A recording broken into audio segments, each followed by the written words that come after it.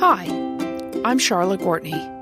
I love learning, and I love learning from others, and I love conversations because they teach me so much.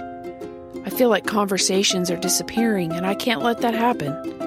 Let's have conversations again. This podcast is about the conversations I wish we were having.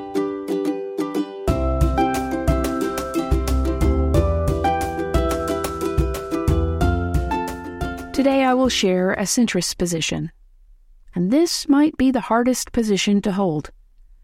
That has not always been the case, but in our current cultural context, the middle is shrinking. Those left-leaning are becoming leftist, and those right-leaning are becoming right-wing.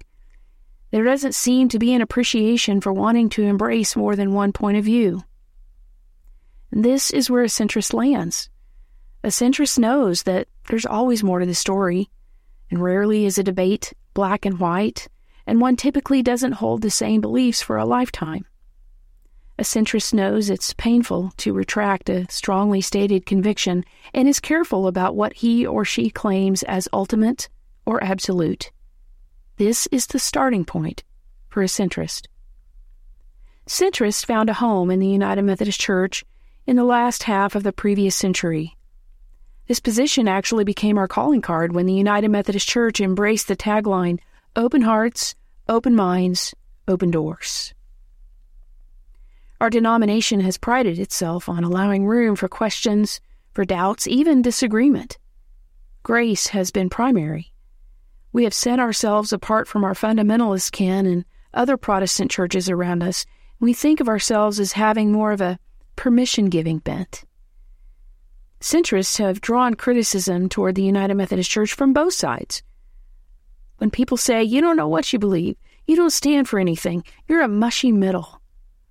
But most United Methodists have a personal story about how this acceptance brought them closer to Christ and why they either chose to be United Methodist or why they stayed United Methodist.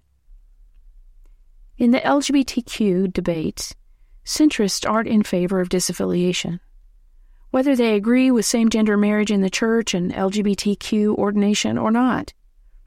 They see a strength in embracing a variety of opinions and actually desire the big tent church, where people can disagree with each other and still be church together. Centrists also don't tend to be in favor of talking openly about how it might feel to an LGBTQ person in their congregation. They hope that if we just don't talk about it, everyone can get along. Centrists have a theological position with ethical implications. It's just not as clearly articulated as the traditionalists. Centrists believe in the core doctrines: authority of Scripture, divinity of Christ, the mystery of the Trinity. They can say the Apostles' Creed without crossing their fingers behind their back.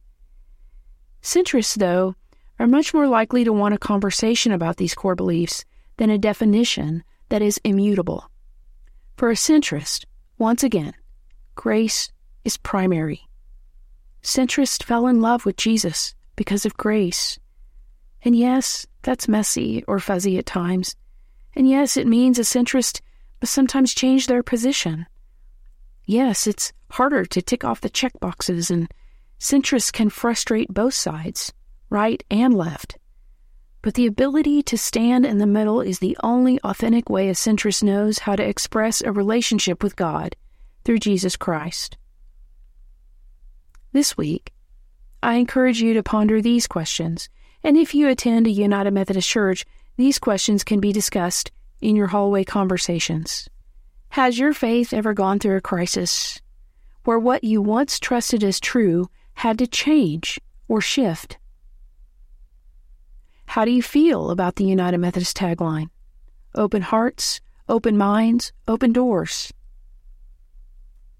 Have you ever considered yourself a centrist and then realized that you simply can't make room for a position that strays too far from your own? And how did you respond? Now let us pray. Now, O Lord, call me into a quietness that heals and listens, and molds my longings and my passions and my wounds and my wanderings into a more holy and human shape. Amen.